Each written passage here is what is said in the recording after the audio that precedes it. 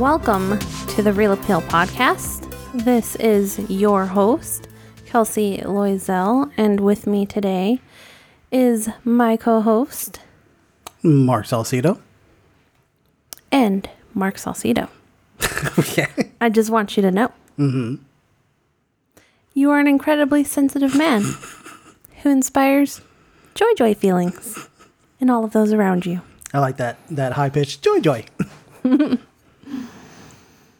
You can find us on Facebook and Twitter and Instagram at The Real Appeal, real with 2 E's. You can email us at therealappeal@gmail.com. Please review us on iTunes if you like us. But we're not desperate for you liking us. No, we are. Like us. Love us. We need that affection.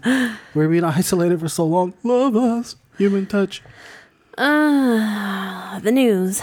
That's our first segment. I know. We actually got news to talk about. Holy shit. Lately it's just been like nothing's going on. Or like not even really worth mentioning.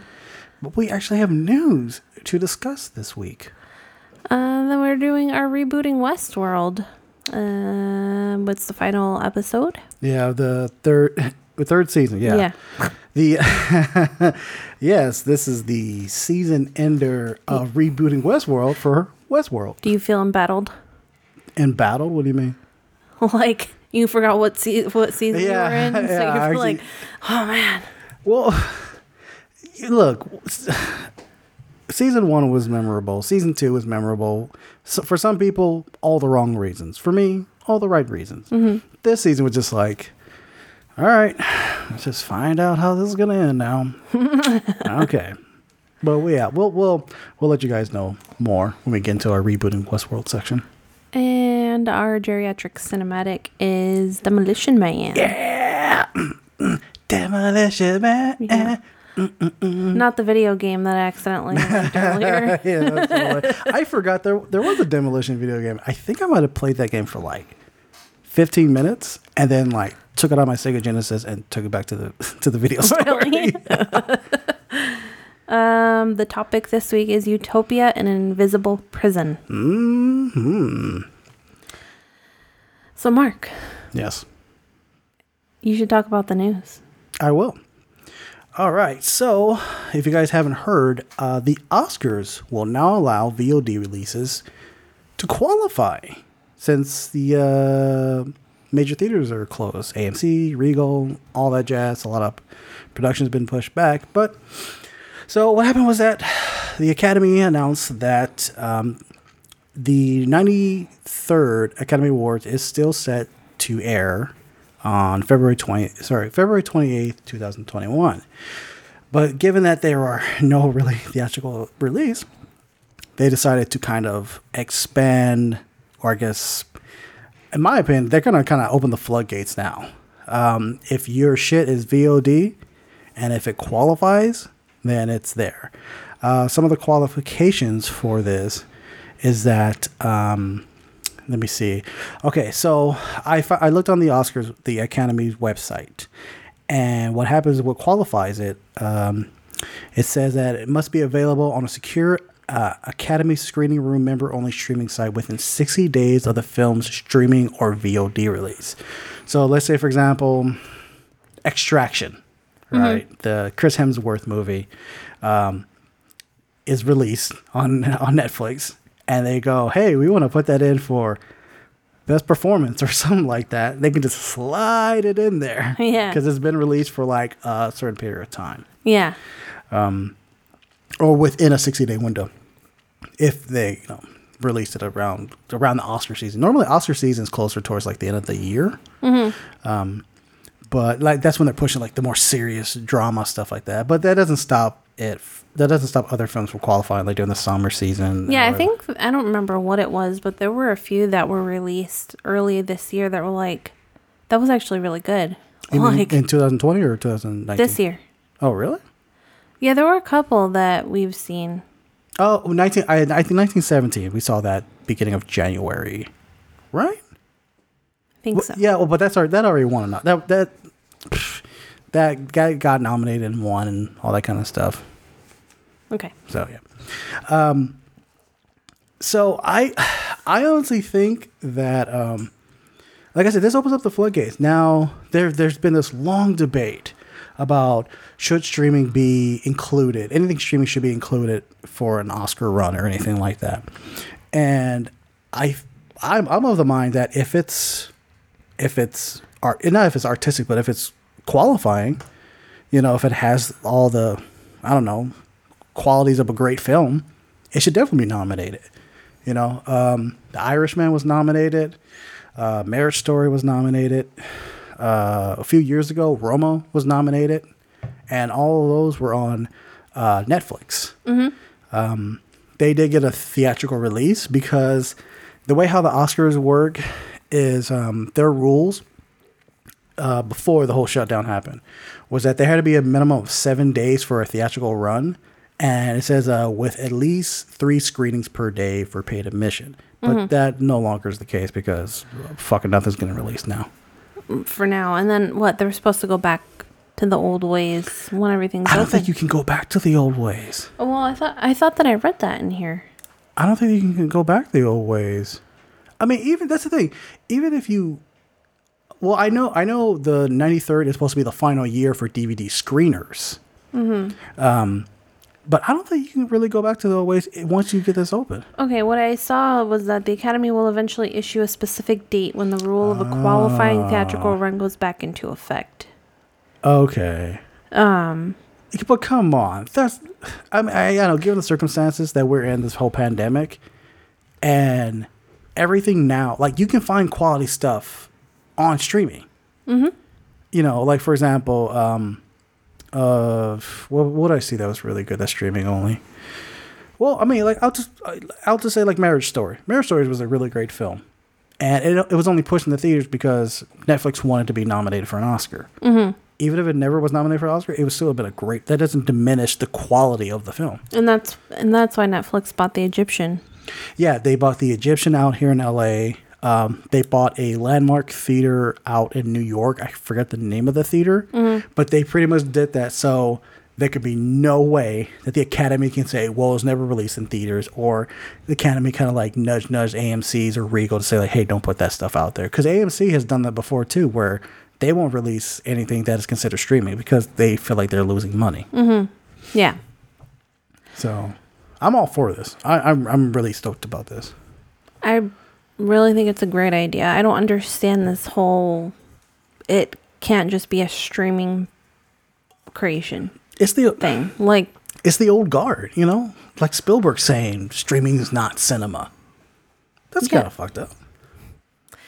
Well, they want you to have like that experience in theater, but it's like especially nowadays, people don't like going out. Like not even just with what's going on, but I mean like even me. Yeah. Like if I don't have to go anywhere, unless it's with you, obviously, but like there are people who have anxiety about going out in public places or like, I don't know. I don't think that you should have to leave your home to enjoy a movie. I don't even think it's just that. I also think that what also factors into people not going to the movies is obviously the ticket prices, the hassle. Dude, it's like $5 for a bottle of water. Oh yeah, I know, right? And then like, if you want to go, like, don't get me wrong, I still love going to the movies. I still love seeing some, but I can kind of go both ways. Like if it's something that's dramatic, okay, here we go. When it's something dramatic and I don't want to wait for it to come on VOD or Blu-ray or streaming, whatever, I go to the theater because I'm just so eager to watch the movie. Like I remember there was you and I used to actually go out to Pasadena just to go see certain films. We still do that. Yeah, but not now. Not now, but like, yeah, before the lockdown, we go to Pasadena, we go to LA, we've been to Burbank, we go everywhere. Yeah. I think one time we went to like Santa Ana or Anaheim or something. Oh, yeah, we went to Santa Ana to go see Isle of Dogs. Yeah. We went all the way out there to see it, and that was because like that was the only place that was playing it at the time or something. Yeah. But like, for a big spectacle, I love going to the movies to watch that. Like, for example, Infinity War. Infinity War, Endgame. That's a film that's like, I have to watch that on the big screen. 1917. I have to watch that big spectacle on an IMAX fucking screen. Absolutely. Excuse me. Absolutely. Okay, Roma. Roma was released on Netflix, and I still went to the theaters to go see it. The only reason I actually went to the theaters to go see it is because saw this tweet by Edgar Wright, who said, you have to see this movie in theater. It's beautiful. Da, da, da. And Edgar Wright, I mean, he's my like film brother and everything. You know, he just doesn't know it. But I went to go see it because he said go see it. And I remember telling you, you need to go see this movie. It looks fucking amazing. Yeah. You know, or, you know, we can go see Cats. Which we also saw in theater. Oh, God, Jesus Christ. We wanted the experience, you know? I was just like, we got to watch this because we got to find out what the fuck everybody's talking about. And holy shit. I can't take back that time. So, yeah, that's about it. You want to know something funny? We chose to do Demolition Man. Yes. And then what happens? Today, news got out that they're going to do a Demolition Man sequel. Wow. You want to take this over? Yeah. There was a recent Q&A with Sylvester Stallone on his Instagram account. And he says that there is currently a Demolition Man sequel in talks or like in development at Warner Brothers. But he didn't give that much anything else to detail to that, did he? No, and the thing is, I don't know if it's just how he talks. Or... Why, did you watch the video? No, I didn't watch the video, but from the quote, it's like, I think it is coming. We're working on it right now with Warner Brothers, and it's looking fantastic, so that should come out. That's going to happen. That sounds like Trump. Like, what the fuck? Is it coming or is it not coming? I know. Okay. But, I mean, it is. Yeah. But, like, okay. That's the thing. I can't even say that I'm not even really going to get my hopes up. I mean, why would anybody get their hopes up? Why would anybody get their hopes up for a sequel to this movie? But I'm not going to really think that this movie is going to get made until, like, production has started. Like, they've chosen a director, they have the writer, and production starts this day, and we're on production day. Okay, yeah. Because this is not the first time that a Demolition Man sequel was rumored or thought to be in production. But we'll have to wait and see. Yeah. That was pretty funny in timing, though. Yeah, it happened today. All right. I'm on the fence about this next one. Like, I'm kind of excited about it, but at the same time, like, God damn it, it's not the guy that I wanted. Go. What's rustling your feathers? So, Tiger King, the documentary that everyone loves to hate. That fucking took over America. Everyone's been talking about there being like a limited TV series or whatever. Yeah. Or even a movie coming out. Yeah, I think before the documentary dropped, there was already a movie in the works, but it was at the perspective of Carol Baskins. And that's supposed to start Kate McKinnon from SNL. Oh, so there's two different things. Yeah, so this is different. Yeah, so go on. This is different. Okay, so I would have loved Michael Keaton to be Tiger King. Joe Exotic. Yeah, Joe Exotic. But Nicolas Cage is actually set to star in the TV series. It is his first time doing TV, like, in his career. I think he's maybe guest starred. If so, I cannot think of anything he's popped up in. What's really interesting about that is that the people behind this is going to be the people behind American Vandal. And American Vandal was this Netflix mockumentary that came out. Man, 3 years ago. Was that the one with all the dicks? Yes, who drew the dicks? So as soon as I saw that, I was like, yo, I'm fucking into this. I'm so into the fact that it's Nicolas Cage and the people behind American Vandal. I'm just like, yo, I'm so down for this now. Who is it that Joe Exotic wanted to play him? I don't think it was Nick Cage. I think he wanted like Brad Pitt to play him. Oh yeah, yeah. Everybody wants Brad Pitt to play them. Even what's his name? I don't want Brad Pitt to play me. What's the guy who's on the Surgeon Doctor? his Fauci. Oh, Dr. Fauci? Dr. Fauci, yeah. He wanted, I remember somebody had asked him, like, who would he want to play him in a movie, like, based off his life? And he said, well, I would want Brad Pitt. And then... Why wouldn't he say, like, George Clooney? Well, I mean... Which probably would be a little bit of a better fit. Well, no, but see, that's the thing, because, you know, Brad Pitt's considered so handsome that people were just like, well, I want Brad Pitt to play me. I don't think he's handsome. Well, that's how some people view him. I think he got into a fight with the sun and he lost. Oh, my God. I mean, on my part, I would want Donald Glover to play... No, Jeffrey Wright. I want Jeffrey Wright to play me in a biopic. Right? Basquiat himself. But no, on SNL, like, I think last week or 2 weeks ago, Dr. Brad Pitt came on SNL and he played Dr. Fauci. And it was actually pretty funny. Really? Yeah. But it was funny. It wasn't like... Oh, it wasn't serious. No. So yeah, so what else is on the news on this Joe Exotic movie or scripted series? Well, you already said about American Vandal. Brian Grazer and Sammy Kim Favre will executive produce. Who are they? Brian Grazer, he produces like a lot of big action films. He produced like a lot of like Ron Howard's action movies and stuff like that, and like Michael Bay films. So this might be like a really like balls to balls crazy series. I mean, plus it's Nicolas Cage.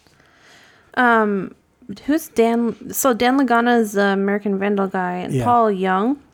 I don't know who Paul Young is. I looked him up. Apparently, Paul Young wrote music. I was just like, who? Okay. But Lagana will be the writer, showrunner, and executive producer. Wow, I was wearing a lot of hats. Holy shit. Yeah, so we'll see how that goes. Hopefully it turned out well. Yeah. Or it'll be a shit show and it'll be good, bad. You know what? It's Nicolas Cage, so it would be good, bad, or just good. Or maybe like super crazy good. Yeah. Or, you know, what is that that meme that people do where it's like neutral good or like... I don't know what you're talking about. You know, like they have like the little tiles and it's like chaotic evil or like chaotic good or like neutral good or... well, you mean it's like 4 across or something like that. Okay, I think I know what you're talking about. Yeah. Is there something to that? Well, I did explain it, and then because you didn't know what I was talking about, I forgot what I was saying. Okay, well, forget it. We need to talk about Taika Waititi. Yes. This news came out today on May the 4th. Be with you. Okay. Let me just go ahead and just bear the lead. Taika Waititi is going to direct a Star Wars film. He's going to direct and co-write along with Christy Wilson. Christy Wilson Cairns, who she also co-wrote 1917. I want to tell the story of how I found this out, or my mood when I found this out. Christy Wilson Cairns. Thank you. So I woke up this morning, grabbed my phone, looking Facebook, Instagram. May the 4th be with you. May the 4th be with you. And I was like...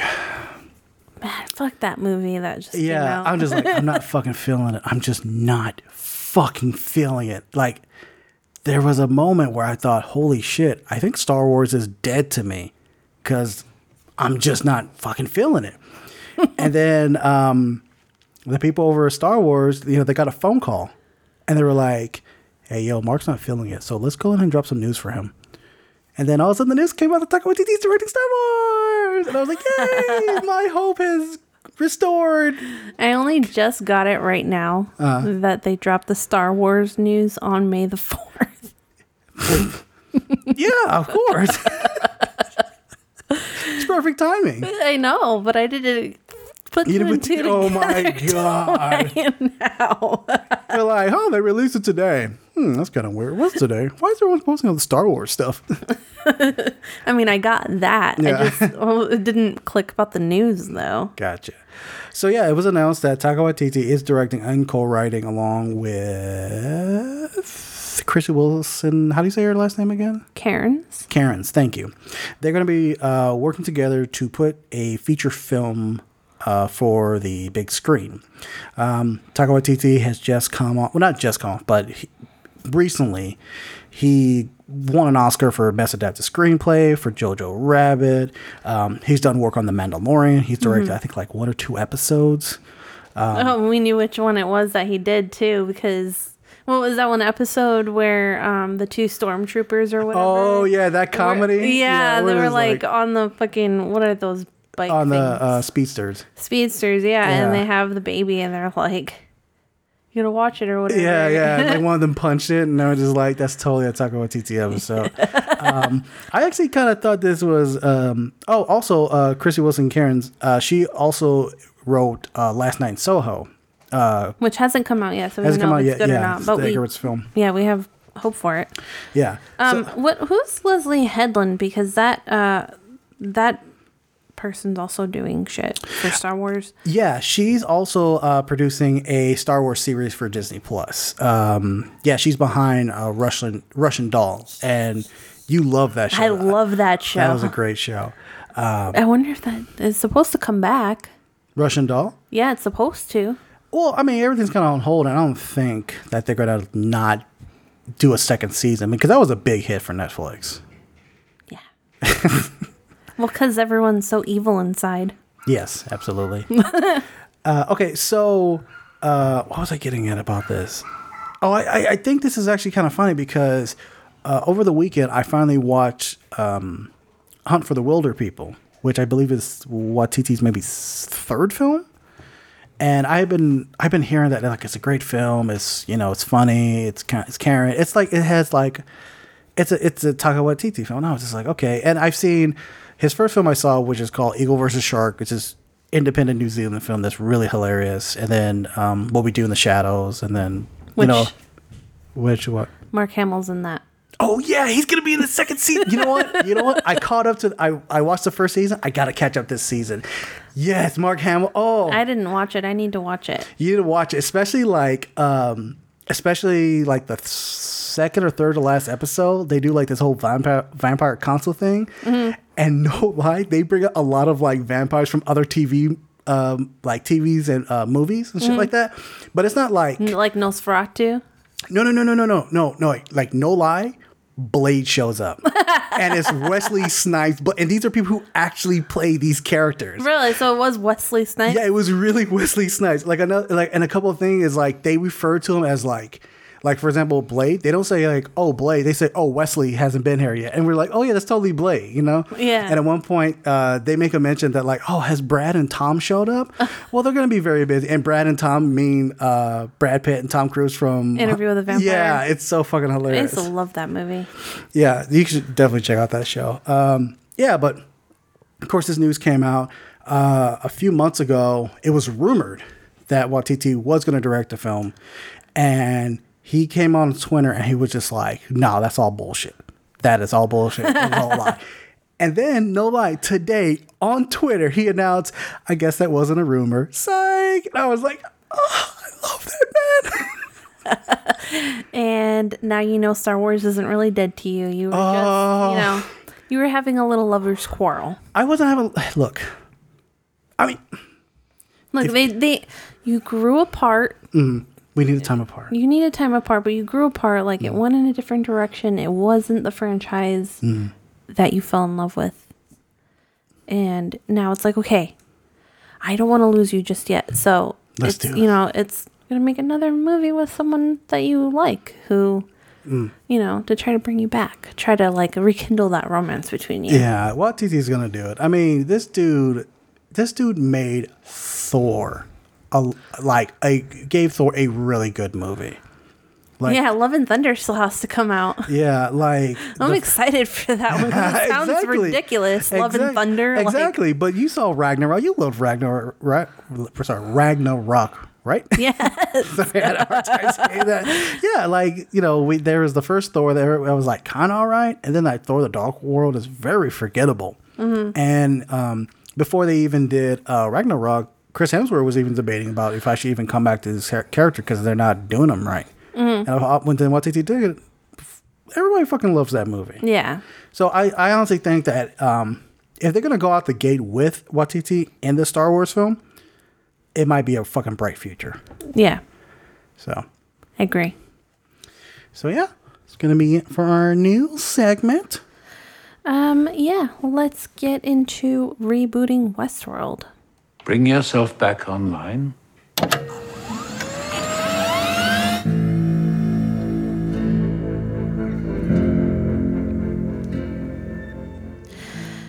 This episode is called Crisis Theory. It's directed by Jennifer Getzinger. I've seen her name somewhere before. Jennifer Getzinger? I think she might have done another episode this season. Most likely. Has everybody in it that you already love and know. Mm-hmm. Why don't you kick it off with your brilliance?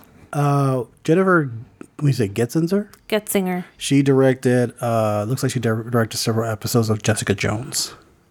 That's the good one, or the good season, or the bad season? I don't. I've only finished the first season, so I don't know how that second or third season turned out. I didn't even watch the third season. Oh, Jesus! All right. I was like, no, I'm good. Oh, she's done Work for Fly the Concords. Right on, right. Oh, she's script supervisor. Right on, right on. Okay, so just kind of give you guys a heads up. We're gonna spoil the shit out of it because season finale. If you don't want to listen, go ahead and skip ahead. So whatever. That's why we give you the times, because we care about your feelings. Mm-hmm. Excuse me. That wasn't like him sarcastically saying, no, we don't. Yeah, no, I generally had to cough. Okay, so this, which was caught me off guard, this episode is like an hour and a half long. And I was like, holy shit. Isn't that common practice? I guess, yeah, for Westworld, well, I would have to say yes. For Westworld and Game of Thrones. And HBO in general. Not everything, but they do it kind of. Yeah, especially if it's like a show that's maybe like so dense or so filled with characters, they tend to like really just go ahead and just push all of it out in the last season. They push all of it out. Yeah. Make it sound like poop. Yeah, this episode. I mean, it wasn't necessarily poop, but it was whatever. All right, so, yeah, we start off where, at the end of last week's episode, Caleb has gotten Dolores' pearl. And he takes it back. And while he's on his way back, there's like the rioting inside of LA has grown a lot. There's chaos everywhere to the point where they show what's the name of the machine? Rehoboam. They show the display of it, and like there's divergence all over the fucking place. Like just anarchy everywhere. Yeah. All at the same time, what's his name? Will has the drop on Bernard and Stubbs saying, I'm going to kill everyone. I'm so tired of Will. I'm going to kill all these hosts, blah, blah, blah. He shoots Stubbs. Him and Bernard get into a fight. And then during the fight, like, SFPD shows up. Which kind of... Okay. They show up, and one person pops off his mask, and it's fucking Lawrence. Lawrence from season 1 and 2. And I was like, holy shit, it's Lawrence. All right, cool. And he hands Bernard this case. Obviously, there was a hint that Dolores, well, wasn't much of a hint. There was another Dolores out there. We just didn't know who. Find out it's Lawrence. They don't like explicitly say it, but Bernard pretty much goes like, "Oh, you're Dolores." Yeah. And he says something like, "Whatever, blah blah blah blah blah," and like that's it. Like, and away he goes. No more Lawrence. I was actually really irritated with that scene. Why? Because Bernard and Will are really getting into it. Yeah, Bernard's turned into he's pressed the button where he's like in fighing mode. Yeah, he's like, remember yourself. Yeah. Then he's like, okay, I'm a badass, which is really sexy that way. Oh yeah. And then what? Fuck. If you're gonna be on someone's side, don't be annoying and get in the middle of their fight. Oh, you mean Lawrence? Yeah, like he's handing him this case, like, here, I'm not here to fucking arrest you or kill you or anything. Yeah. Like, here. Mike. But he like stopped him in the middle of the thing, like he was gonna fucking kill him, and then Will gets away. Like I know Will is of no consequence to Dolores. Yeah. But I mean, I don't know. I just thought that was really irritating. It's like, my question is, how did Lawrence know that Bernard and Stubbs and Will were out there in the middle of nowhere? well, they seem to be tapped into something because she keeps talking to people and negotiating rent and all kinds of shit. Yeah, but like there was no hint that like Dolores was like, oh, Bernard's gonna be like nothing. It was just like boom. Boom, they're connected.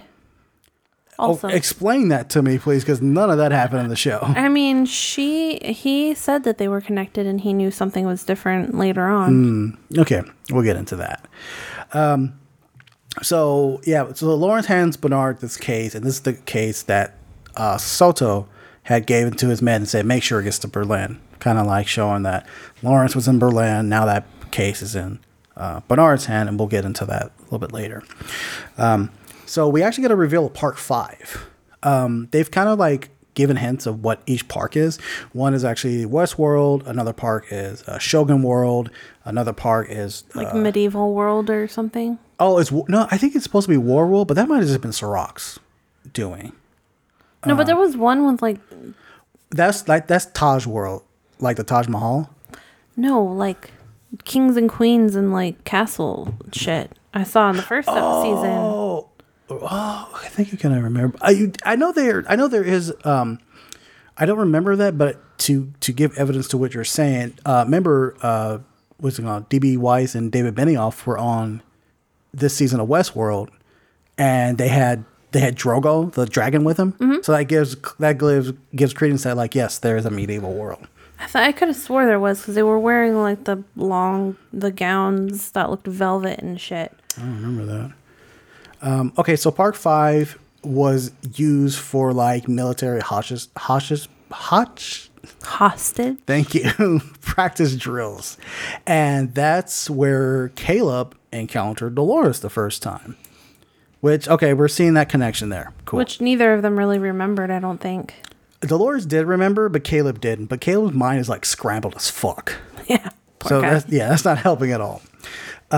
So Caleb brings Dolores Pearl to a secret location where she has a backup body, and he puts the pearl inside the body, and Dolores comes alive. Now, this scene, I actually thought this scene was really cool, and the special effects looked cool because you see like Dolores is like skeletal, like the metal parts and everything. Yeah, her structure. Yeah, you see her structure, but like you see her what's her name? Head and her like collarbones. Yeah, you see Evan Rachel Wood just talking, and it's weird, but it looks pretty cool.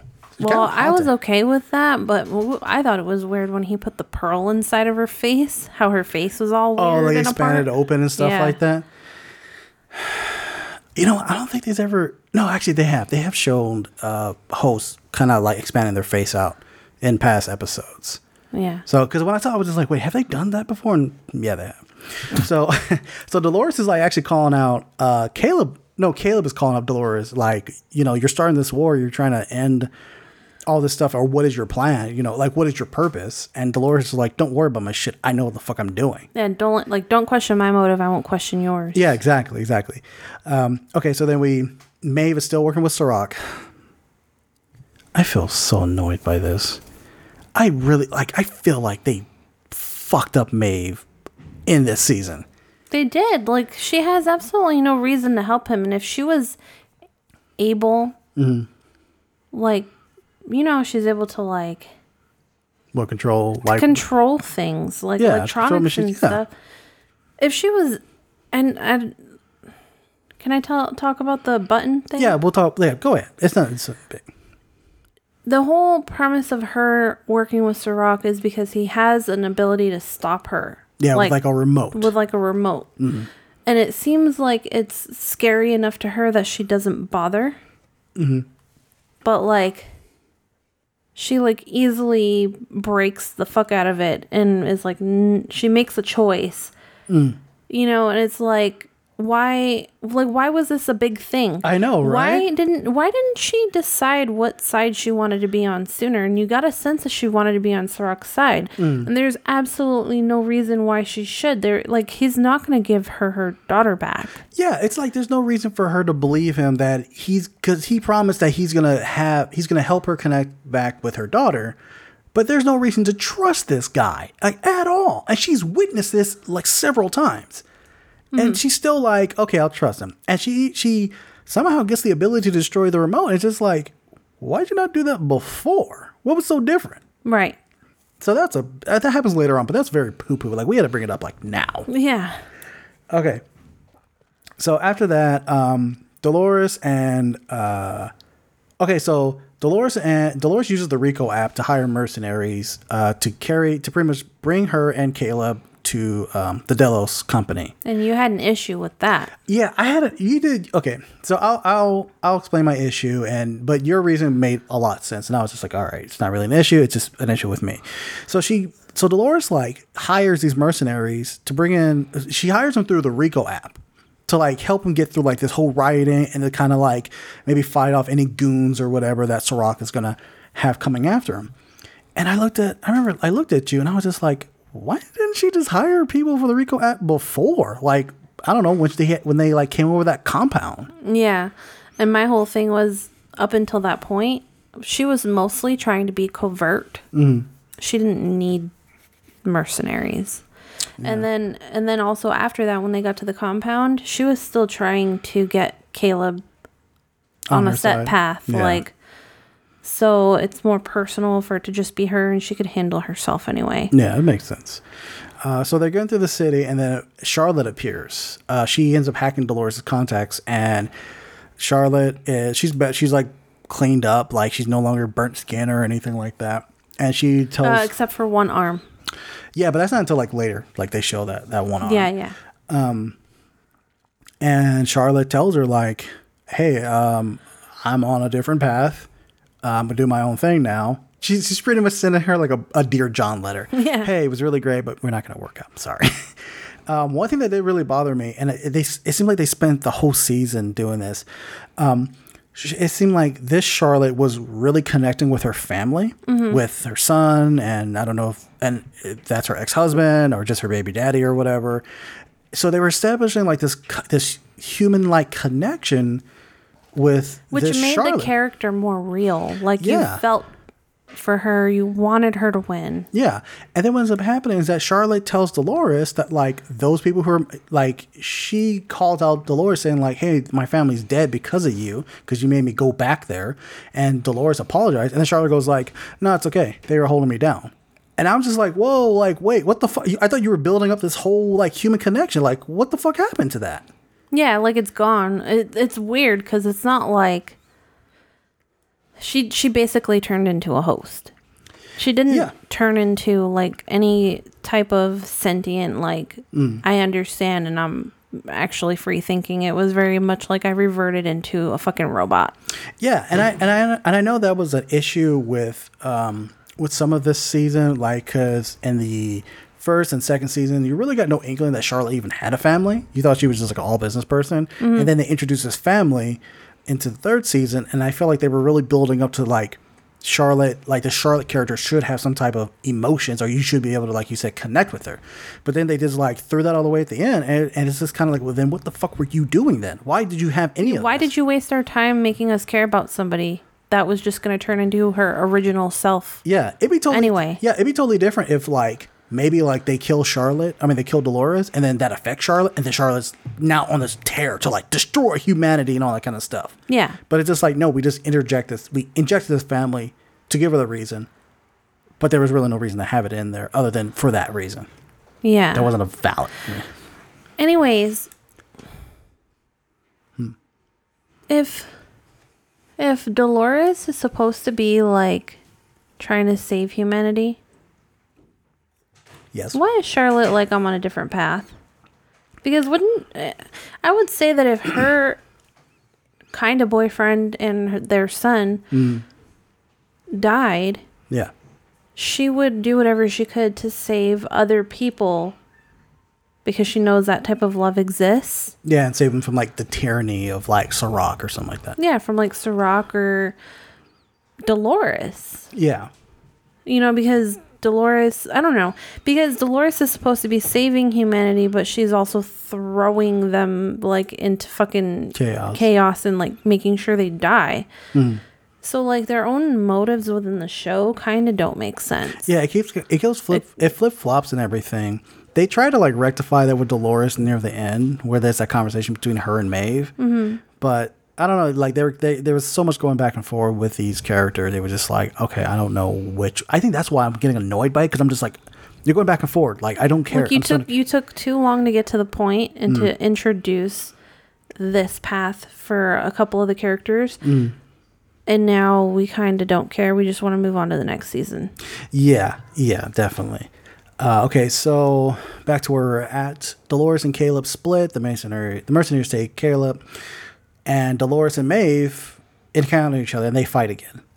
This fight wasn't as impressive as last week's episode. It was still pretty cool because you were seeing like the hosts really going at it. Like they were punching and flying across and stuff like that. Plus Dolores was like, okay, you can't chop my arm off now. Like, oh yeah, that's right. She tried to chop her arm off again and her blade got stuck. Yeah, because like the structure she uses is more like metal. Like it's not as easy as like cut through like bone. It's not human. Yeah. So I just thought about that right now. She had that backup body because she knew this shit was gonna happen, and she was like, "Yo, I want to make sure my body is like structured to take this punishment." Yeah, exactly. So there's this fight and everything, and then Dolores is like, "Why are you helping Serac?" You know, she's saying this to Maeve, and Maeve is just like, "I have to do this, blah blah blah." And Dolores kind of like really drops some knowledge on her, saying that I'm a part of you, like I'm a part of all these other hosts, because Dolores was like the first one. So there's always a little bit of program from Dolores in every single host after, and that kind of like makes Maeve kind of lose her shit to the point where like Dolores is like kicking her ass now. Yeah. So during that fight, Charlotte shows up again and goes, "Hey, I'm shutting you down," and then shuts her down. So Dolores tells, not Dolores, Charlotte tells Dolores, my family's dead, they were weight, now you're weight, and I'm cutting you off, and then she shuts her down, which, I don't know, really find a reason why she had to do all that, but whatever. Mm-hmm. So then Maeve takes up Dolores, and that's like the last we see him for a little bit.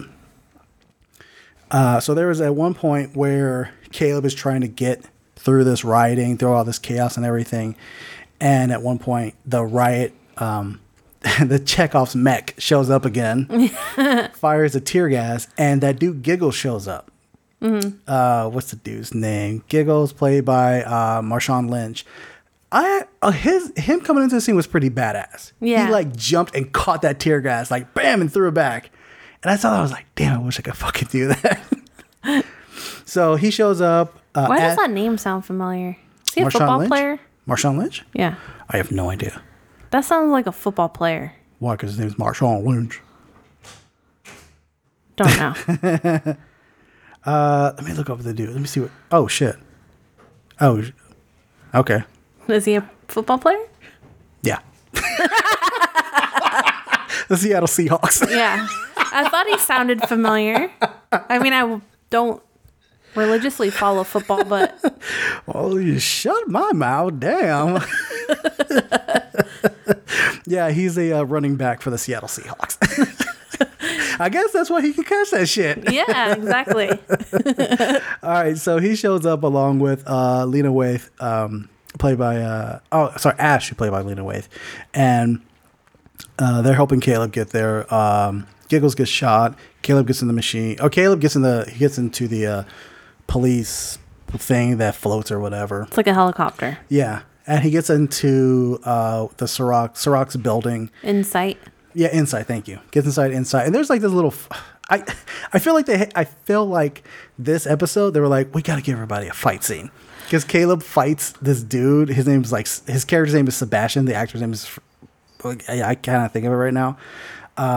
But they fight, and there's like, it's like kind of like a sad fight. I kind of thought they did him kind of dirty. Who, Caleb or the Caleb? He did him dirty because, like, I really love Aaron Paul. Yeah, the dude's a great actor. Yeah, and like after he was in Breaking Bad, and he was kind of whiny, but like not to the point of being really annoying. Like, I kind of like him being in this kind of role where he doesn't know his own power, but he could totally step into it and be a badass, right? Okay. And they kind of put him in a couple of situations where he could step into the badass part and start owning shit and like really affecting change. And instead they turn him into a fucking wimp. Oh, this one? Yeah. Yeah, he seemed to be kind of being like it never came to fruition. Like he never got to step into that role of I'm your leader. I'm the savior. I'm the leader. I'm gonna make John sure. Connor. Yeah, basically. Yeah, you know what? Yeah, I can see. I get what you're saying because like there was like a series of flashbacks during the season that showed that Caleb was in the military. He was at one point maybe a mercenary, that he was part of that he used the Rico app. He would do kidnaps and murders and stuff like that. So it seemed like this dude had talent for handling stuff in the situation. And this one, it was just kind of like him just kind of being dragged by his, what's that term where you're like pulling somebody as they're kicking and screaming? Marionette? Oh. Yeah, like he's like Dolores pulling him, kicking and screaming and stuff like that. And he really didn't have a shine to be like a total badass. Even like that part with the genre episode where he's like shooting, but he's like not aiming correctly or he's missing his shots and stuff like that. So yeah, there was, I guess this scene was supposed to have him be like, oh, he's a badass, but he kind of got his ass kicked and he only won by accident. Yeah, exactly. All right. So And then yeah, continue. We'll continue the Caleb thing in a minute. Okay. So during this time, I forgot to mention. So when Lawrence showed up and it gave Bernard this case, he also gave him an address saying like, "Go here. She's expecting you." And that part intrigued me because I was like, "Well, who the fuck is he going to see now?" Mm-hmm. And he shows up with this address, and it's when he shows up, it's Lauren, Arnold's ex-wife, but she's aged, and she's played by Gina Torres. Sorry. And they have this really heartfelt conversations about their son Charlie. At one point, I was thinking that maybe she doesn't recognize him, that this is maybe Arnold. Mm-hmm. But at one point, she calls him Arnold. Yeah. So I don't know if if she fully has her faculties to be like, this is not really Arnold, or I'm just thinking this is Arnold. Yeah. So I'm going to talk to him like this. And it's this really good heartfelt moment where it reminded me that like Jeffrey Wright is a goddamn good actor. And so is she. Oh yeah, absolutely. Absolutely. I really liked her in Hannibal. Oh, that woman is so fine too. My God. Lawrence Fishburne, what the fuck happened, dude? Anyway. Wait, they were together in real life? Yeah, they were married. I think they had like maybe a couple kids together. Before or after Hannibal? Before they must Hannibal. still be friends. I think they split up after Hannibal. Oh. But they had kids way before Hannibal. Like they've been married for years. Yeah, but it's a really touching moment because Bernard tells her like sometimes I still hear his voice. I still hear, he's referring to Charlie, their son. And it was a really good moment because it was finally a moment for like I keep wanting to call him Bernard. It was a moment for Jeffrey Wright to really like act because this dude, like I said, you love him in Basket. I love him in everything else other than Basket because he was shit. Nah, you lie. It was good.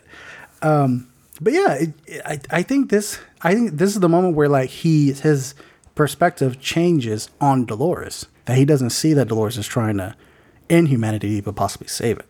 Mm-hmm. Want to add anything to that? Because I feel like I've been talking. No. I've been interjecting. Yeah, I know. But anything you want to add to this scene? You know what? I thought it was really heartfelt. I was actually kind of irritated a little bit though too because here's again like the whole time Bernard yeah, has been like going around the world chasing nothing. Like you don't really know where the fuck he's going or what he's doing really. None of it makes any sense. Yeah. And Dolores, like they keep telling him like you're part of Dolores's plan, and neither one of his personalities really knows what the fuck anyone's talking about when they say that. And so he gets handed this case and then he has to go see his ex-wife. And then like for what? To have this heartfelt conversation about his son, Charlie. And like, it's like, okay, so why? Why is he doing that? Why isn't whoever, like the writers of the show, why didn't they give him a purpose? I no lie, I've heard that complain a lot about this season, like the fact that like Jeffrey Wright doesn't have a whole lot to do. He has nothing, yeah. And it makes complete sense. I've heard that complain about also about Maeve. Not Maeve. Fuck, the actor's name, the guy who plays Will. I'm just blanking on names. Well, Will though. Huh? But Will. But Will. I said, but Will. You mean Will? Yeah. Ed Harris. I'm blanking on names today. I don't know why. A lot of people has mentioned that like Ed Harris seems like he hasn't been given a whole lot, or he's struggling with his character in this season. He's like a fucking ping pong. Oh, absolutely. He's just going back and forth and like saying shit, like fighting words here and fighting words there, and like yeah, and trying his hardest to like deliver them. Yeah, like okay. All right, so we're coming back to where Caleb is at. Maeve comes in and it's just like, nah, boy, like you're trapped. Like that's it. Dolores tricked you. All that kind of stuff, right? And then we get that reveal. I think this reveal was poorly executed, but we get the reveal that Serac has not really been in control the entire time. That it's kind of been the machine. What did you say about this? Because I was just like, what? About what? Well, remember how the whole Serac reveal, that the fact that the machine has been controlling him, but you went into better detail than I could. Oh, I just thought it didn't make sense. I don't remember exactly what I said though. Oh, yeah, because he has like that thing in his ear, and it's telling him what to say. Yeah, they didn't give you any sense that was something that was going on, and I think they wanted it to be a huge reveal, but it kind of fell flat. Yeah. Because, it looked like it was like a battery in his ear. And yeah, it looked like a little watch battery. Maybe it was like the watch batteries from Watchmen. Rehoboam like could talk, but chose to use Serac instead. Yeah. Like, I don't know. I remember what I said. Okay. You were wondering, I think, at what point that became a thing. And I was like, okay, well, I don't know. I guess in the storyline, it kind of makes sense because they created Rehoboam, and then after he trusted it enough to put his brother away, he essentially let Rehoboam take over. Like, it must have made a strategy for him. Yeah. And part of that strategy was that it would talk through him and like basically use him as a puppet. Yeah. And Maeve catches onto this, and she even says that like, oh, you're just a puppet. Yeah, she says like you're a puppet. And so Rehoboam actually, I think, became sentient itself and wasn't exactly as benevolent, or like not benevolent, but like what's the word? Like clear-minded? Neutral. Okay. Oh, yeah. It wasn't as neutral as he was thinking that it was. I think it was manipulating him. Yeah, and maybe it had more of a sense of like survival. Yeah. Kind of like, you know what? Kind of like HAL 9000. HAL 9000 was trying to survive and kind of was doing all these things to survive. So there we go with that reference again. Okay, so Dolores is connected to the machine. They're trying to find the key to the Sublime, and they're like deleting all her memories. Yeah, we're going to delete all of your memories. Yeah, until we find it. And I'm thinking, like, how do you know you're not deleting an important memory that she hid it somewhere in while you're looking for the memory? That crossed my mind. Like, so Maeve like sits next to Dolores, and she like touches her hand, and they have like this pretty cool conversation. Like in the blink of an eye. Yeah, in the blink of an eye. Like, they have this conversation where, like, it seems like Dolores is kind of, like, in this blissful state and everything. And she tells Maeve, like, Maeve was just, like, just give them what they want. Why are you trying to kill humanity? And she says, like, and she pretty much reveals that I'm not trying to destroy humanity. What I'm trying to do is set them free. Because they've had enough beauty in their heart to create us, the hosts, that I'm sure that through this chaos, they will create beauty again. In some of their stories, too, right? Like, she was talking about their world, like when they made Westworld and they found it so pretty to see all the mountains and things. Like, yeah, and how, like, she had love for her father. Yeah. And how, like, Maeve had love for her daughter. How Dolores fell in love with Teddy and all that kind of stuff. So that's when we kind of get more reveal that, like, okay, so she's not really trying to destroy it. She just wants to set them free, and chaos. Like, it's like the sense of like knock everything down to clean everything up. Yeah, it's gonna get worse before it gets better. Yeah, exactly. So then Dolores, the last of her memory, gets taken away into the Rehoboam. Rehoboam. Thank you. I'm never gonna say that. I'm so glad. Like, can't you say Hobo? Rehoboam. Okay. Yeah. Okay. I'm not gonna say it right the next time. I already know. Don't care. It's last season. I was the third season ended. So then finally, when this happens, Maeve is like, "Yo, I'm not cool with this now." And then that's when she's like, oh, she died. Yeah. Oh, whoops. So Maeve like destroys the remote that's controlling her, or that can stop her. And there's like this cool like little slow motion lights coming in and out where Maeve is like full on like ninjutsu move. I like that scene. Like it was cool how they shot that. Yeah, like the only thing that was really lighting the room was like the fire, the shots. Yeah, the flares from the gun or whatever. Is it flare? When they're flashes. Firing? Flash, thank you, flash from the gun. Lights turn back on, and Caleb's like, okay, I'm gonna let you explain because I'm still kind of confused about the whole Caleb telling the machine to shut down.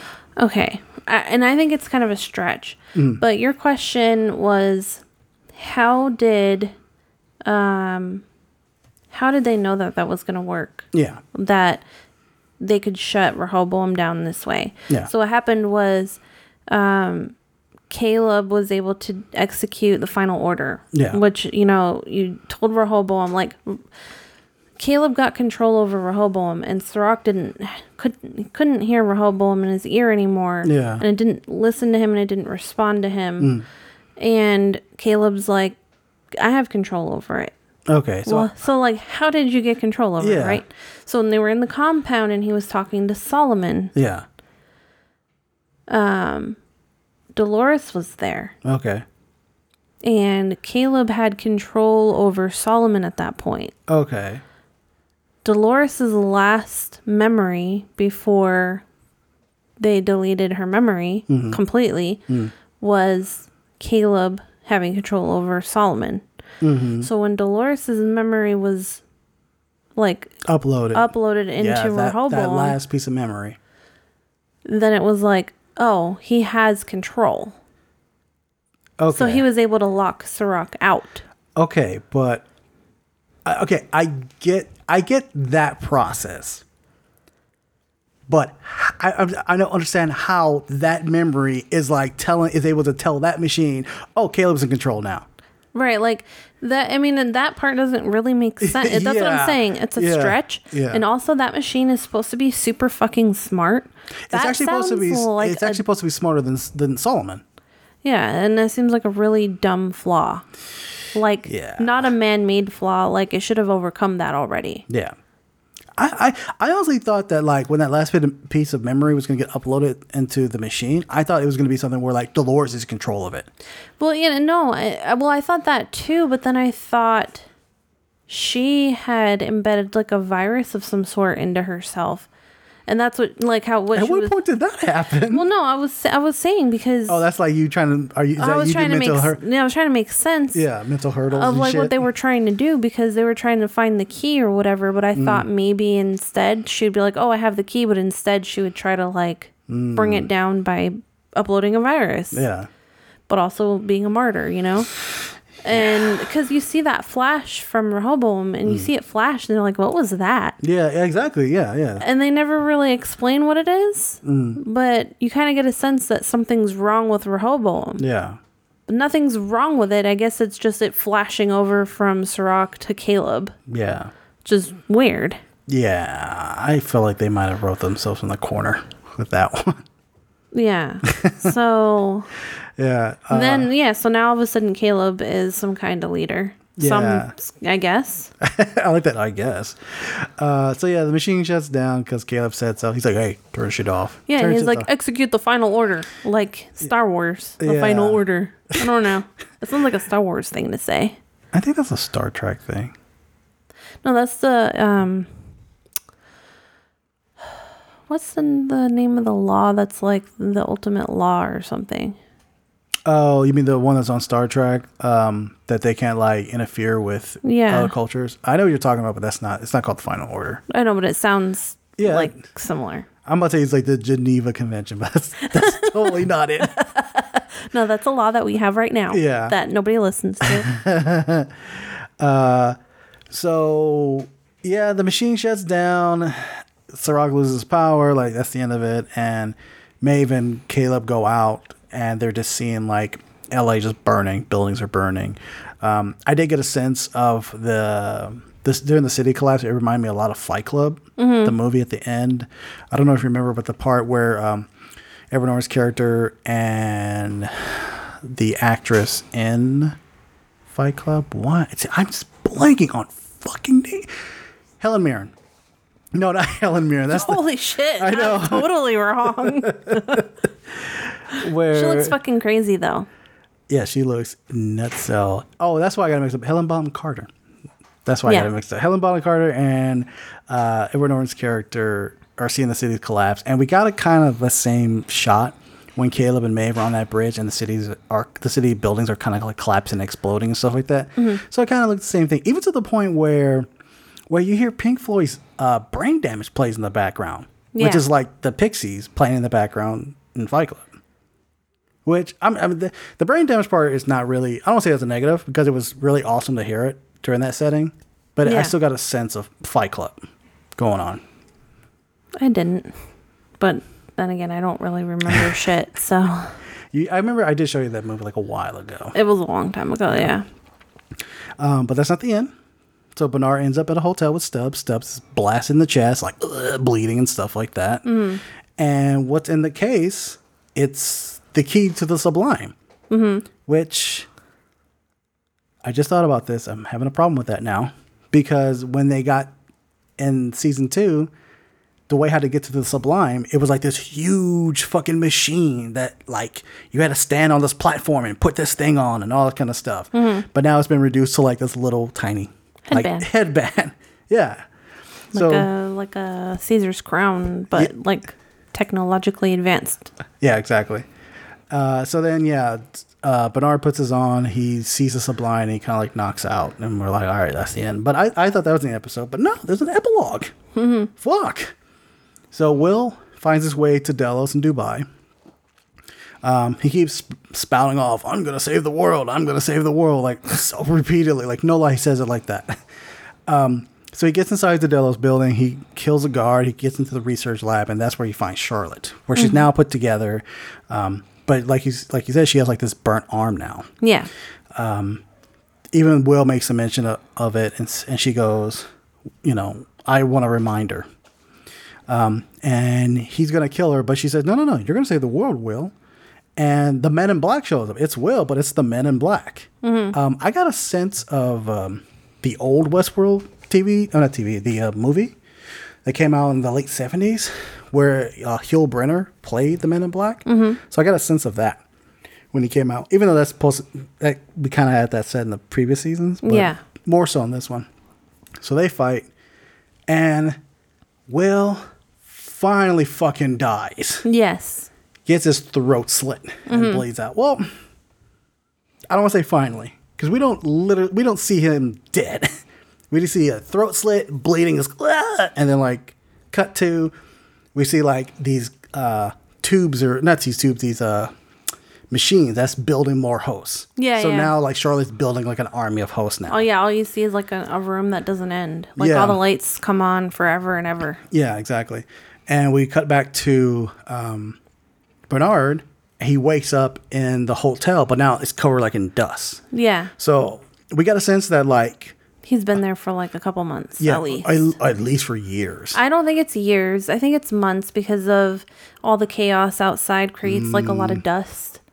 Yeah, all those people kicking up all that dirt. No, well, I'm saying like things are burning and like crumbling and stuff. It creates dirt. That makes sense. I think it's been maybe a year. Yeah, it probably has been a year. This is a great opportunity for them to like really leap the story forward. Like if they jump like, I don't know, maybe 10 years or something. And they get rid of Aaron Paul's wig. If he's balding, just let him bald already. Look, they showed him like with his haircut really short, and he's obviously balding, but he don't look so bad. But here, like that wig looked horrible. And you're just kind of looking like, yeah. I'm just thinking about you thinking about him and his hair, and I'm thinking about you and how you think about your hair. Oh my god! Yeah, but and you're like, he doesn't look so bad. Like, but I'm not on TV. But you should be. Oh, well, thank you. You could always, in every single show or TV, you could play Jeffrey Wright's younger brother. I'm cool with that. Yeah. Just as long as I get to hang out. Hey, I don't even have to be in the movies. I'll just play his brother in real life. You'll be his PA. Yo, I'll be his hype man. Yo, Jeffrey, that's some dope-ass road dog. Keep it going. I think he'd punch you in the face. Yeah, he's not like that. I would just be like, hey, Jeffrey, that was a very profound performance. I really felt the emotions from that. That's a very articulate hype man. So yeah, and then that's the end of the season. So, you have any overall thoughts on this season? Oh yeah. Where the fuck did Clementine go? Oh yeah, that's right. Yeah, you're absolutely right. I thank you for reminding me. Clementine and who else? Clementine and Hanario showed up. First of all, they've kind of been hyping up to this in the previous episodes, and then where we're like, who's it? Like, who's in all these people that they brought back? Yeah, theorizing like who's in, like there's all these pearls and who else is in these pearls and stuff like that. And then we got the whole Dolores reveal. Okay, so they still got to bring back other people, right, in some form or some fashion, which they did, and they teased that about like Maeve needing help. Okay, well Hector's no longer around because he's dead. And we're thinking, oh, fuck, like, who else is going to be? And I remember telling you that it's going to be Clementine, or hoping it's Clementine, and then telling about how Joanna Robinson for Vanity Fair had this theory and all this kind of stuff. And then they show up, and they come in like the most badass way. And then they're gone. Mm. That's it. What the fuck? Like, where did they go? Right, exactly. They're still... Okay, they're still around. Since there's a fourth season, they have to come back for a fucking fourth season. They have to show up. I'll be so pissed if they don't. You know what? They probably were like, oh, we're out. Oh, I'm not doing this anymore? Maybe. Ed Harris had to be like that. So he was like, you guys killing me? Good. I'm out. I'm done with this shit. Yeah. So Dolores is now dead. Even though I can think of ways they can bring her back. But Dolores is dead. Maeve is still around. Bernard is still around. We don't know what happened to Stubbs because last time we saw him, he's in like a tub full of ice he's dying. And he's dying. And also, him and Bernard / Arnold are like, kind of. He's like, I fucking hate you. Yeah, Bernard goes like, thanks for your help and stuff. Goes, fuck you. Yeah. I don't know. He's my guess is that he'll probably show up in the fourth season, in some form or fashion. You keep saying fourth season. I keep thinking of the hotel. So they're all gonna show up at the Four Seasons. Yeah, the Four Seasons hotel. Yeah. So back to my question. What did you think about the season overall? It was fun to speculate, but not as fun to. It wasn't executed properly. Yeah, I felt like it was fun in theory. Like, it's like that relationship you have where you put that other person on a pedestal and then they show their true colors and you're like, what the fuck is this? Yeah. And so like the thought of that person was more fun in theory than the actual person themselves. Yeah, like the whole lead up to this season seemed really good. Like the idea that like, oh, it's no longer in the park. We're seeing the future now. This is going to be hella crazy. There's like a war coming. There's a riot. Even like the trailer for the first season was it was a rendition of Sweet Child of Mine. And it was just like, I remember it hyped you up. Yeah. And I was just like, yo, fuck yeah. And I love, every time Westworld comes back, I'm like, fuck yeah. I love watching Westworld because it makes you think. Mm-hmm. But I feel like I got so much thinking and theological discussion about like, what's your place in the world and stuff like that. I feel like I got that more out of Devs. Yeah, exactly. And Devs had like little to no action in it. Exactly. Well, it had some action in it. No, that's a little to no. Yeah. So, I mean, it was all right, but there's a lot of characters that I felt Bernard was wasted, Maeve was wasted. Clementine was wasted. Clementine was completely wasted. Was wasted. Masashi was wasted. Even fucking Sons of Anarchy dude. Oh, Collins? He was wasted. He was wasted. That dude's a great actor. Yeah. Caleb was wasted. Caleb was wasted. I mean... Even Lena Waithe and... Oh, yeah, Lena Waithe and... what's his name? Marshawn Lynch. Marshawn Lynch, yeah. I thought they were wasted, too, because they were like these... I did like those characters. Yeah, they were like these two cool people that could really give you insight into, like... Like the nitty gritty of the shit? Yeah, like how things are actually working. Yeah. And I think they tried to do that, but I don't think they did it well enough. So, like, it was like, cool. These two characters are cool, but they also kind of kill people. Mm-hmm. And that's all you really get. Yeah, I get what you're saying. So I mean, the way how they were building up this season, you could have swore this is, obviously, people, the way how everything was built up, you swore this was going to be the final season. And then they got greenlit for a 4th season. And I don't know if I talked about this on the air. I know I told you about this.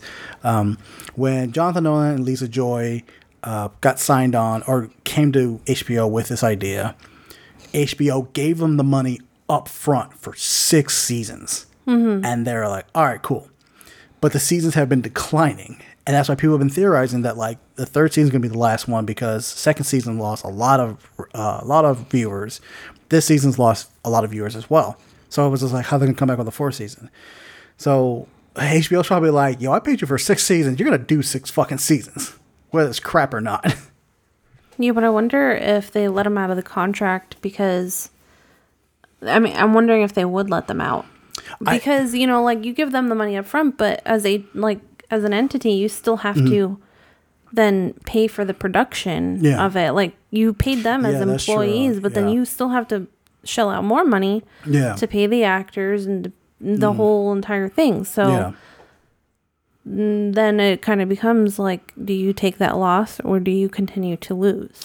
Yeah, because I think that because HBO is trying to get a show that's at the level of Game of Thrones. Game of Thrones was like was part of the cultural zeitgeist. Everybody talked about Game of Thrones every single fucking week. Mm-hmm. And then Watchmen came along. Everybody talked about every episode every single week. But that is a beginning, a middle, and an end.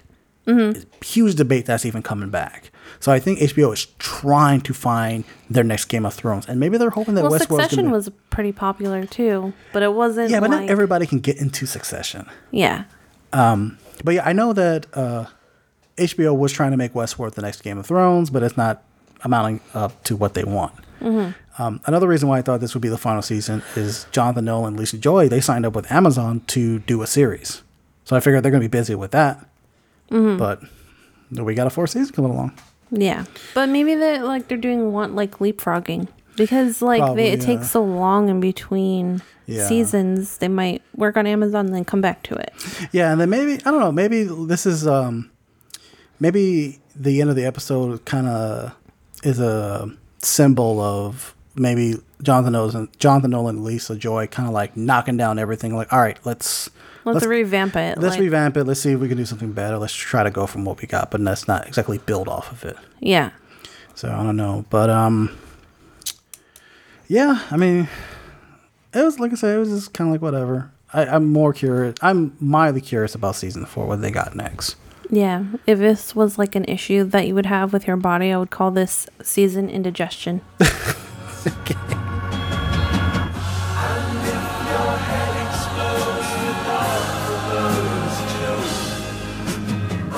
Our geriatric cinematic for this awesome episode. Demolition Man. At the end of a century, ravaged by violence, a society of perfect order will arise.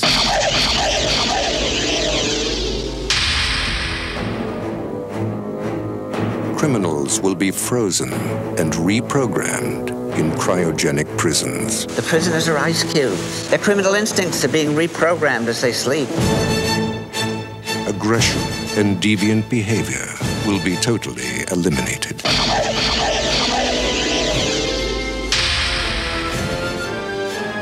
He's a criminal the likes of which you have never seen. In a bad time, he was the worst. I'm gonna love running this place. But in the year 2032... This morning, Simon Phoenix escaped from this cryo facility. We are, quite frankly, not equipped to deal with the situation. Amidst a world of peace and calm... We're police officers. We're not trained for this kind of violence.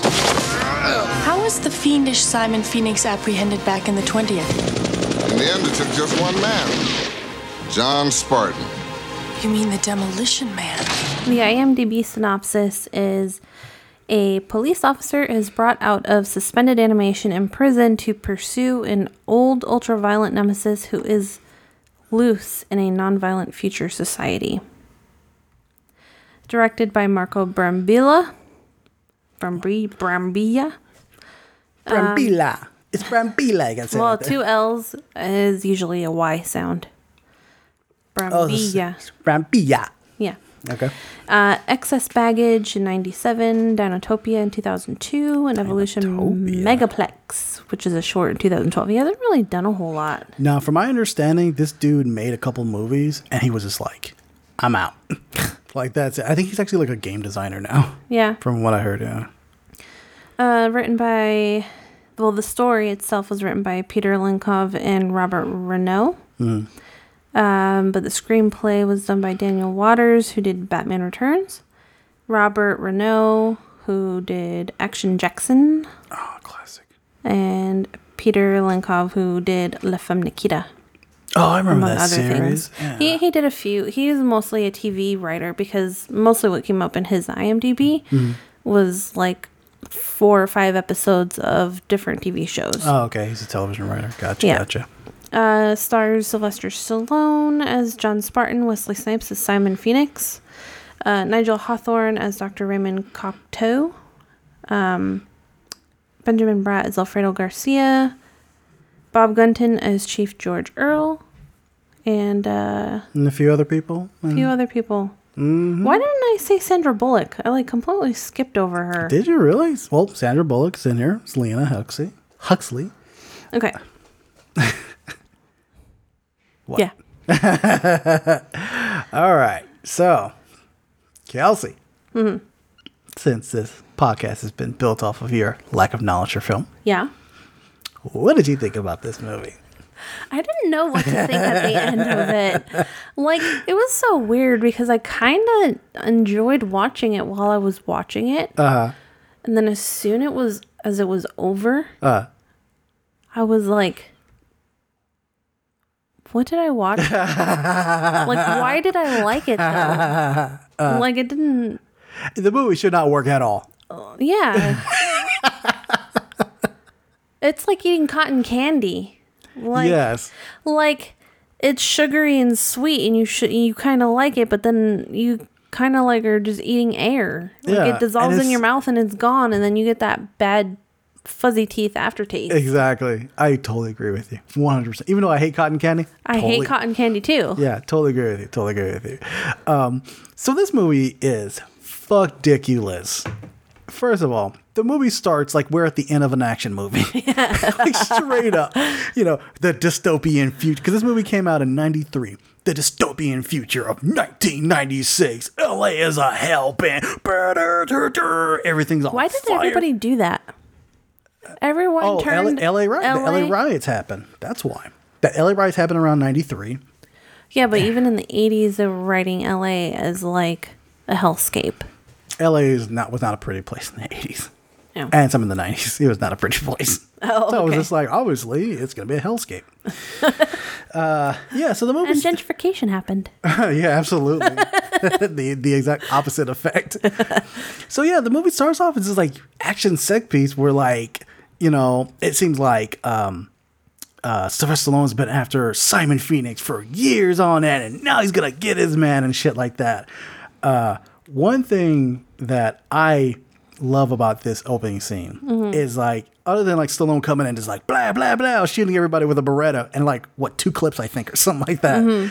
Just takes him out, fights Wesley Snipes and gets him out of the building, and the building explodes. And it's a real building that explodes. Yeah. You can tell this building covered at least one city block. It was a huge manufacturing plant or something. Yeah. And this is a time in Hollywood where they blew shit up and did not care. Yeah.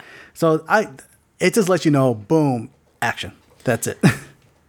He was fighting. Wesley Snipes was. Do you remember what I said about him? You joked on his clothing, his fashion sense. I said he looked like a Wesley Snipes wannabe. Like, he didn't look like Wesley Snipes. He looked like a knockoff Wesley Snipes. Yeah. I always thought it was funny that his, I don't know whose choice that was, but how he has blonde hair, bleached blonde hair. And 2 different color eyes. Yeah, there's there's no reason why that's a feature on the character. Like, nothing. There's like no history behind it, nothing. Wasn't that kind of a thing in the 90s too? Yeah, that was absolutely true. They were like, this guy looks like a bad guy. Look at him. Like that. Dye your hair blonde. Ooh, you're so evil. One thing I want to talk about is how far ahead this movie was. It predicted the coronavirus. It predicted that Tesla. It predicted Tesla. It predicted like iPads and shit. Like, I mean, even though Star Trek did that well, but come on, it still did that. I thought it was so fucking funny how it you know what? It also kind of predicted society going like almost backwards in a way, where like civilization kind of grows up and wants to be better and like more thoughtful and like more civilized, which it kind of does. But then at the same time, you would think like things that were taboo or prohibited are more accepted. And it becomes less and less and less accepted as time goes on. Yeah, it becomes a more like a closed society. Like the fact that like sex is not allowed. Do you need a license to have a baby? You are giving a violation for swearing. No meat. And your favorite part, no spicy food at all. And it's like and they have like these little computers everywhere that like hype you up when you're feeling down. Yeah, there's one part of the movie where like this dude is talking to this machine it's you know what, and that's so common now. That is common now that people like if you talk to, I don't want to say it out loud, if you talk to Google. Because I don't want her to respond. But if you say that and you're like, you know, tell me a funny story, tell me a joke, you know, if you're feeling down, or hey Google, I want you to like, you know, play something nice or whatever, and then the machine goes like, okay. It kind of did that. It did that in this movie, where there's a part in the movie where this guy's like, I don't know, I'm feeling pretty left down. I don't think I can succeed. Oh man. And then the machine goes, you'll be okay. Everything will be fine. Blah, blah, blah, blah, blah. Like all that kind of stuff. Or, you know, that quote that I said in the beginning. Oh, yeah. That's yeah. Was that? Yeah, that was from the machine. Yeah. It's from the booth. Yeah. So. Oh, yeah. And, you know, it also predicted that Taco Bell / Pizza Hut became. the premier restaurant. Yeah, that shit is so funny how Taco Bell wins the franchise war that they that everybody goes to. There's actually a story behind that. So the reason why Taco Bell was not actually intended to be the feature product, okay, but the screenwriter Daniel Waters had an idea of having the restaurant wars. The reason why he chose this as Taco Bell being the lone survivor in this war is that he perceived them as a what's it called nadir of fast food industry due to their tacky advertising and low quality food. So it's just like a parody of highfalutin food as Taco Bell. Well, I wonder if this is the time that they had the Yo Quiero Taco Bell dog. Maybe. I don't remember when that advertisement happened. That advertisement was tacky as fuck. It was tacky, but I was a kid and I loved it. I thought it was hilarious. When I was a kid, I was just like, that's stupid. So if you guys don't know, if people listen, if you don't know that, if you watch this movie, if you watch Demolition Man, the American, I would say the American version, I guess, they say Taco Bell, but overseas, they say Pizza Hut. It's dubbed Pizza Hut. There are signs that say Pizza Hut, although not all the signs say Pizza Hut. You can see Taco Bell like here and there and stuff like that. Even the part where like Stallone and Sandra Bullock are served food is obviously Taco Bell. The reason behind that is because overseas, Pizza Hut is more well known than Taco Bell. Like I don't think they had a Taco Bell at that time overseas. So they were like, all right, Pizza Hut. Yeah. Which is even weirder. Like, why would you make Pizza Hut? Well, also it's kind of weird. you could tell when they like had the cars that had obviously it was Taco Bell like signage on the car door. Yeah. But it was very poorly like cut out. And then, like Pizza Hut inserted. Yeah. Like I could tell. Yeah, absolutely. Like Photoshop was not a thing back then. Yeah. So one thing that was really weird about this movie, and it wasn't pointed out back then, but you can actually relate it to like now, how this future world of Demolition Man, it's like, I want to say this, if like the liberals took over, you know, everything is like, oh, don't say anything offensive, eat vegetarian, eat vegan and stuff like that. Everybody thinks they have like a sense of fashion. But like Stallone is like the Republican. Oh, I want to eat meat. I want to fire my gun. I want a high speed car. And he gets that at the end.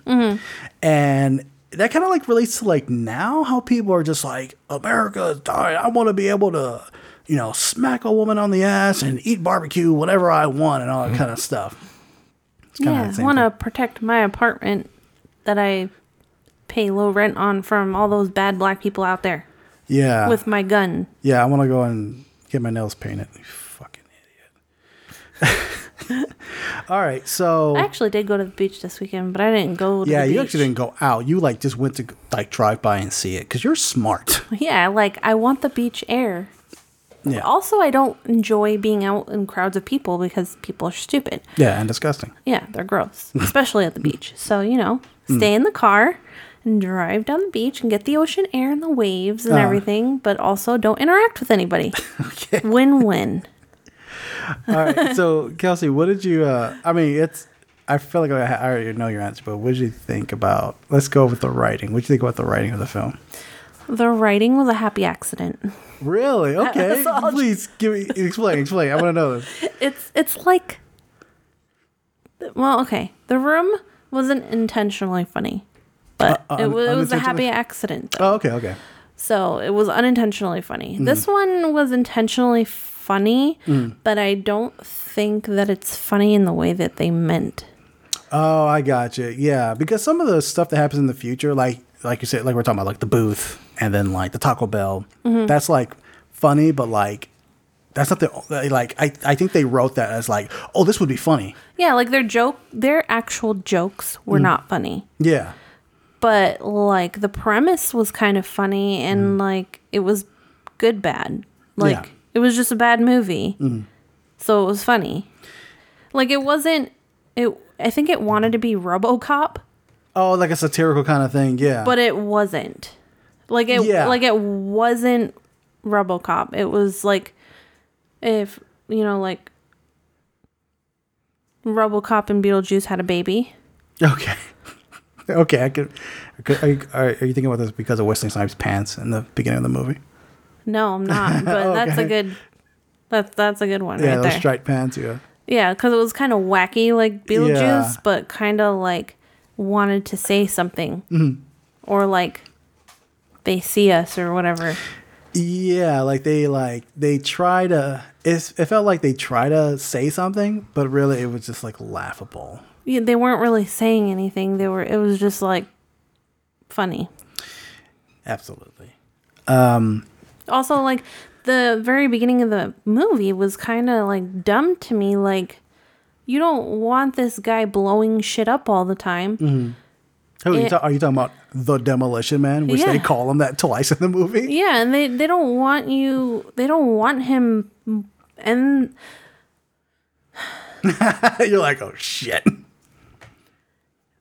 Even back in the 90s, you could tell if people were already dead when something happened to their bodies or if they were still alive. Or, for example, when the chief of police asked Stallone about, like, where are the bodies?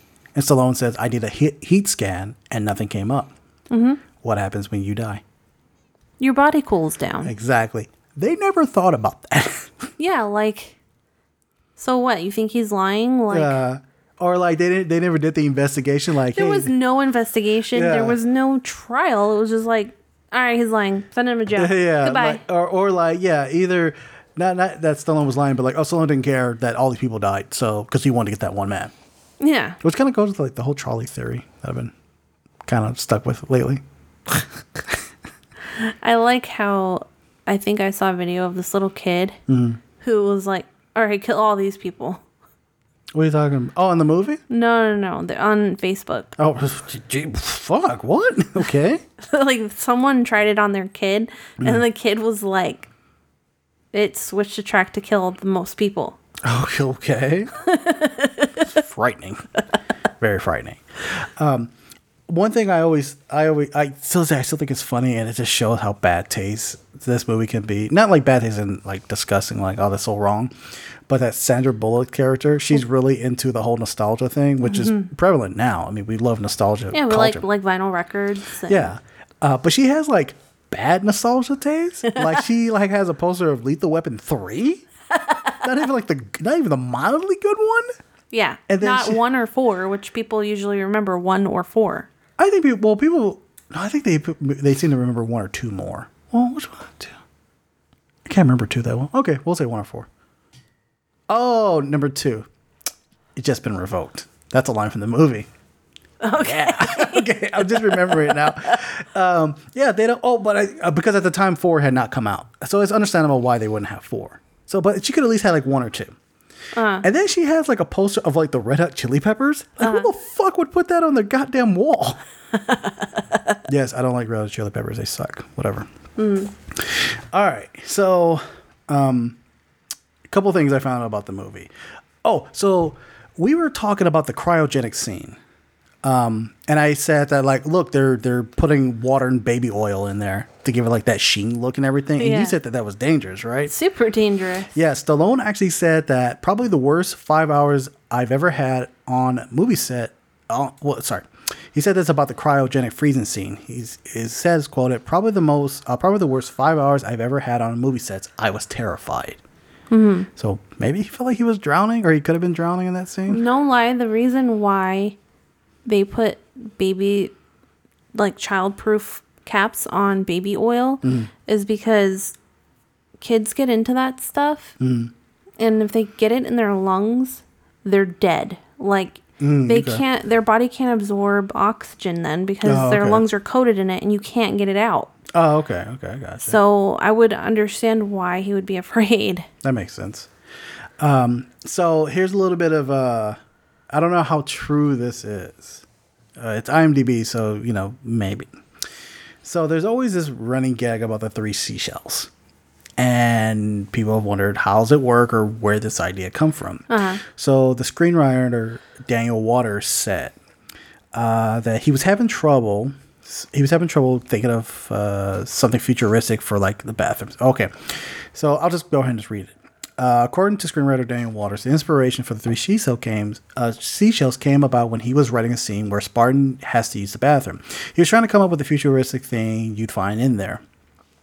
He was having trouble, so he called a buddy, another screenwriter across town, asked if he had any ideas. Ironically enough, that person was in a bathroom when he answered the phone, looked around his bathroom, and said, "I have a bag of seashells on the toilet as decorations." Waters said, "Okay, I'll make something out of that." So that's where the 3 shells come from. That's funny. I almost would, as you were explaining it, I was like, I wish people wouldn't explain shit like that. And then as you continued, I was like, okay, I accept that. Yeah. Oh, do you know how supposedly it works, the 3 seashells? No. I don't remember who they talked to, the director or the writer, but they say the way how it works is that when you're pooping, you use 2 to grab the poop out. You don't need help pulling your poop out. Right. And then the third one, you use it to scrape whatever's left. I would probably just use all 3 to scrape it clean as much as I could. So that's how. Why wouldn't they just use a fucking bidet?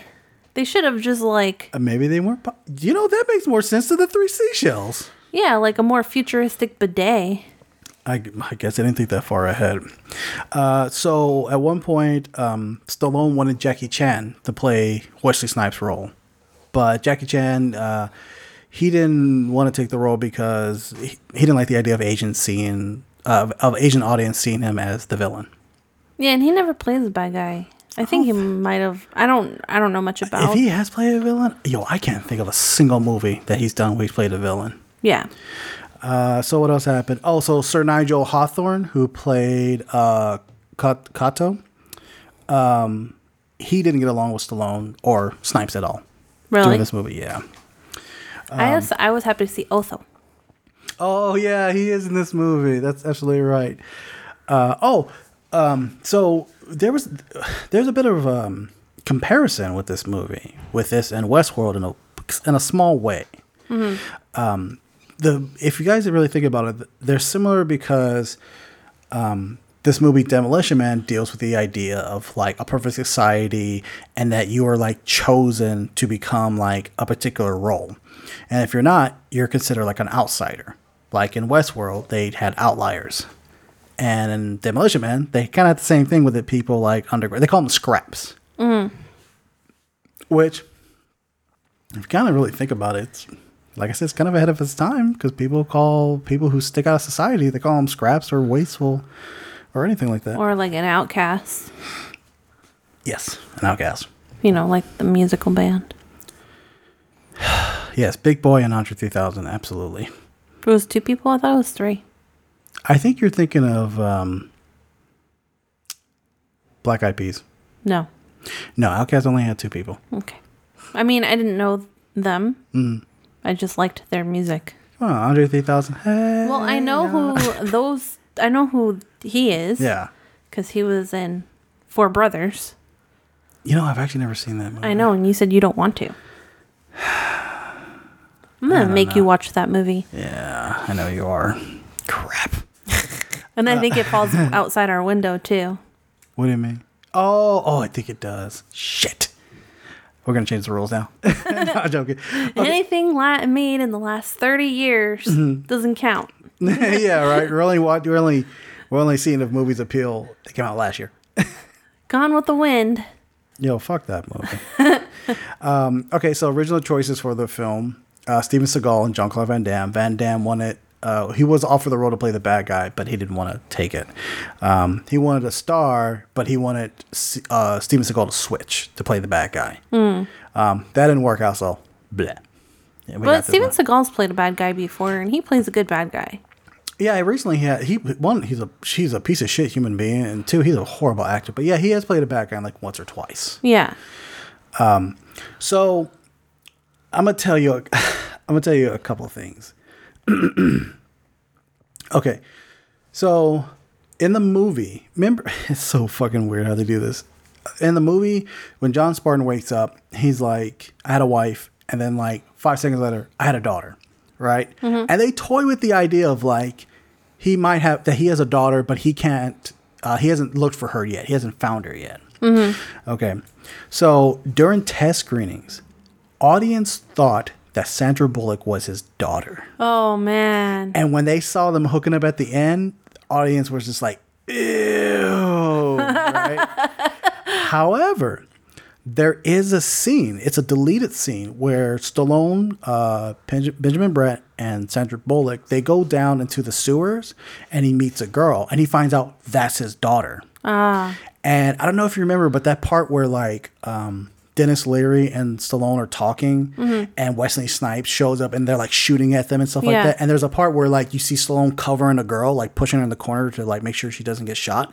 That's his daughter. Oh, okay. And she even shows up later at the end, standing next to Dennis Leary. But like they completely threw that out. They threw that out. There's a whole scene where like he meets her and talks to her. That would be way interesting. Well, here's the thing. Joel Silver was a big producer in Hollywood in the 90s. He like produced like Lethal Weapon. I think he produced like what's it called? Die Hard, I know he produced Boy Scout, like these classic action 90 films, right? So they did this scene, and Joel Silver watched this, and he was like, "That slows down the movie. Take it out," and took the whole scene out. Oh man. Okay, so then once the movie had ended, and it was actually like a moderate box office success, and it has a strong cult following, there was a rumor that Demolition 2 was going to be made, and it was going to have John Spartan and Leona Huxley together, but they were going to fight Jackie Chan. Really? Yeah, but that never happened. Supposedly, there was even a rumor that. Oh no! I take that back. It's not a rumor. Joel Silver contacted. I think he contacted the writer.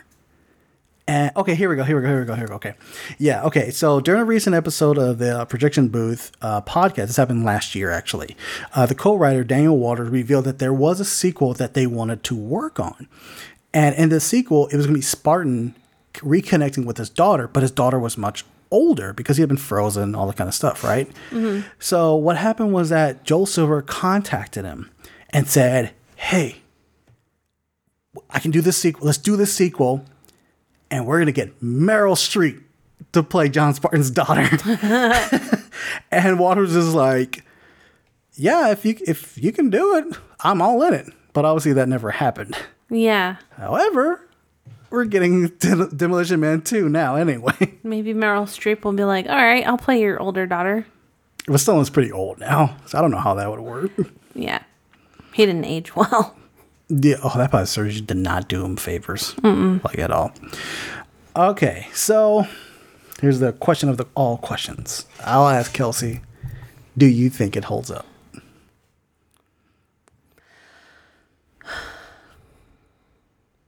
I will say for the right audience, it does.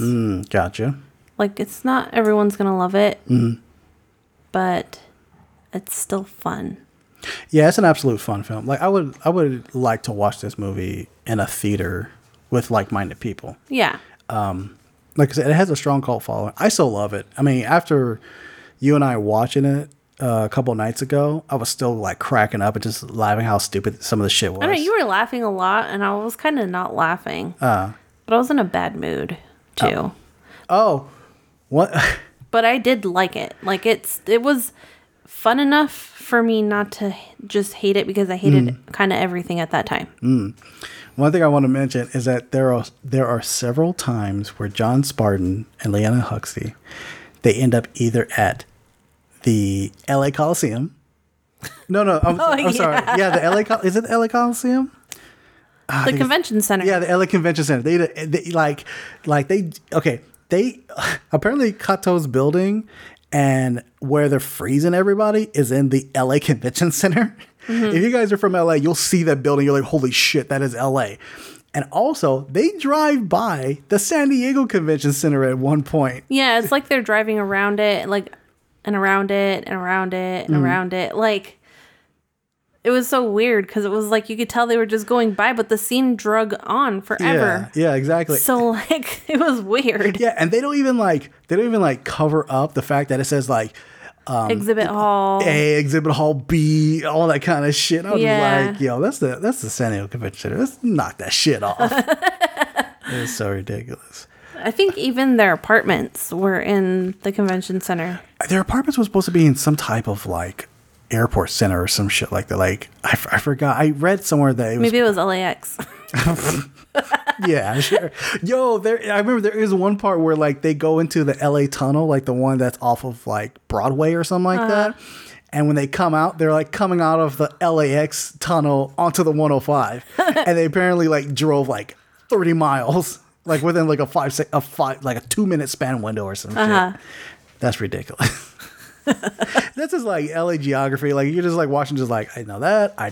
That's LA. Yeah, that's. And then that's you're like, this doesn't make any sense. Yeah. At least like in the beginning of Baby Driver, like no one knew that area. So yo, somebody actually mapped out. I know that car chase scene. They did. It was really awesome. Yeah. So my take on this film is that okay, it doesn't hold up. It does not hold up because some of the effects is really bad. The one line there's great one-liners, but sometimes they deliver like really bad.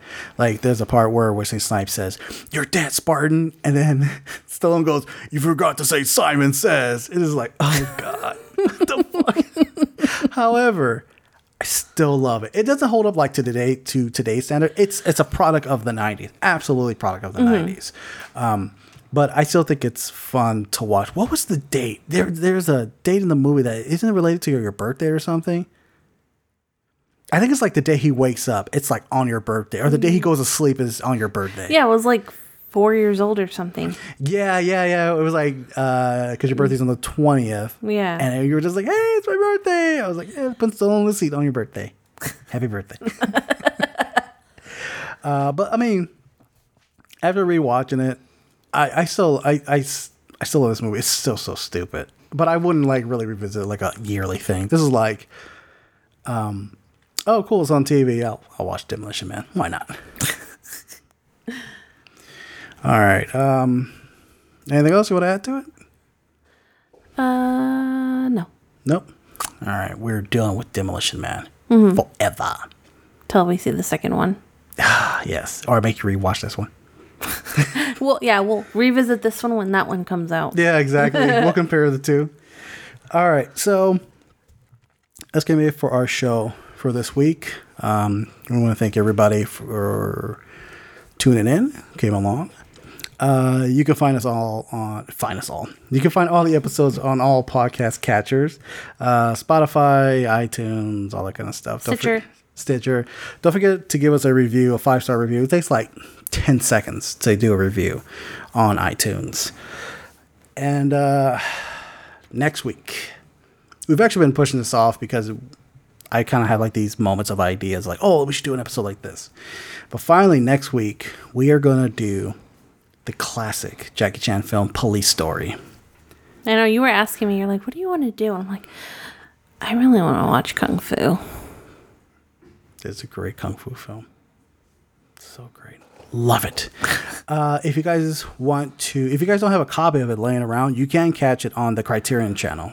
If you have a subscription, or if not, you can find other means. I think you can find it on Amazon for maybe $2.99 or something like that if you got the change to spare.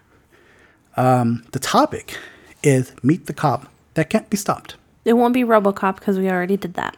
We're on a cop theme. If you think about it, we did RoboCop. I know, we've been like trying to hold off on Beverly Hill Cop because we wanted to like spread the them new out. one to come out.